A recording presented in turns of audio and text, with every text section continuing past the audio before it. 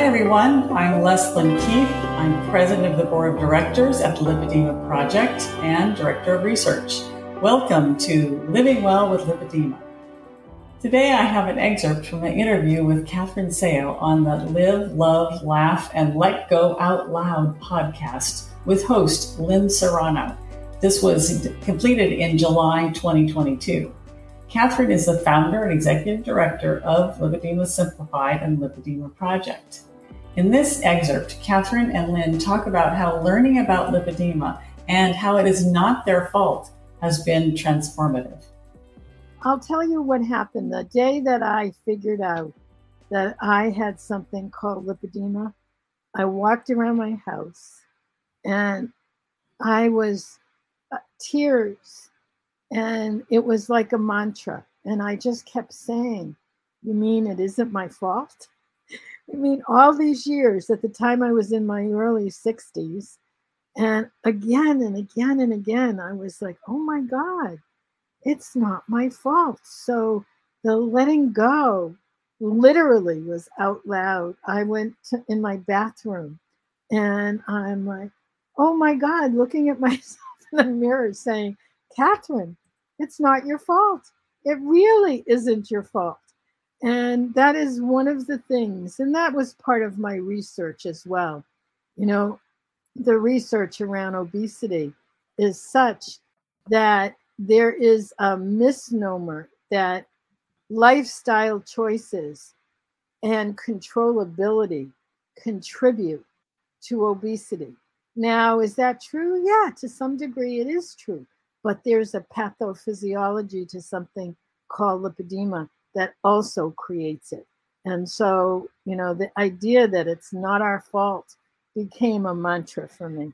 And I like you say that because I've had to come to the grips, and I did a heart-wrenching YouTube on it. And it's the, you know, when you have your parents even saying, "Come on, we don't look like this, you know, this big. Why are you this big?" And, you know, like being a former athlete, like I had given up on myself. And I was in the gym 4 hours in the morning and 2 hours at night. I'd be on that elliptical for 2 hours watching Biggest Loser because I just was like, I love fitness. I love health.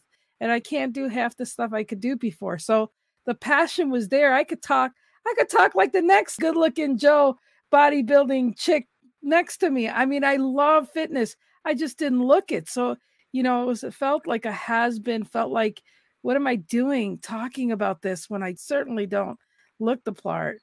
I've heard Lynn say the same thing, Catherine. Yeah. You know, it's because we're defined by what we look like, you know, and people have no idea. So, I mean, I embraced myself and I went to a picnic yesterday and I bought my own big old director chair so I wouldn't feel like a tiny person in another chair. But, you know, it's one of those empowering things when you realize, and I love that you said that, it's not your fault, you know, but I do feel like I was judgy back in the day. I'd say, if somebody's heavy, eat a salad. I mean, change your diet. And, you know, I had lost over 100 pounds a couple times. And one thing that never changed, I'd lose 100 pounds at a time and only go down 2 pant sizes. And I'd always blame it on what are they doing? Changing the sizes of our clothes again and messing with my head. It's always been a really mess with my head. The whole thing of not knowing. I knew my legs were swollen, but no doctors or nobody would, you know, identify it till I got a new doctor, which was great. So let's go to this next one. Can you recall a time in your life where you said, "I would never do," that you ended up doing? Yeah, the example that I gave, I would never fly to Europe for a weekend. I mean, that was like unheard of. And I had a walking buddy, and you know, we would walk around Fresh Pond here in Cambridge, which would take us about an hour and 20 minutes sometimes. Barbara said to me, "You can't not go. Are you crazy? You know, you found people who know something about this. You need to go." It was the thing about, that was the beginning, because I found myself, I went to Europe at least a dozen times. That was a great conversation between Catherine and Lynn, and I think a very common experience to a lot of them when they find out that they have lipedema. I'd like to give a big thank you to all of you, our listeners.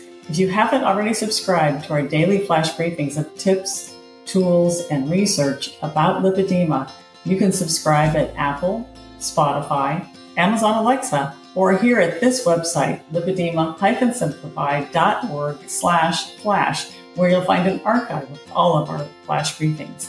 You can now also follow Living Well with Lipedema on Amazon Music and get new episodes when they become available. Thanks for listening, and I hope you'll join us again next time for another Living Well with Lipedema flash briefing.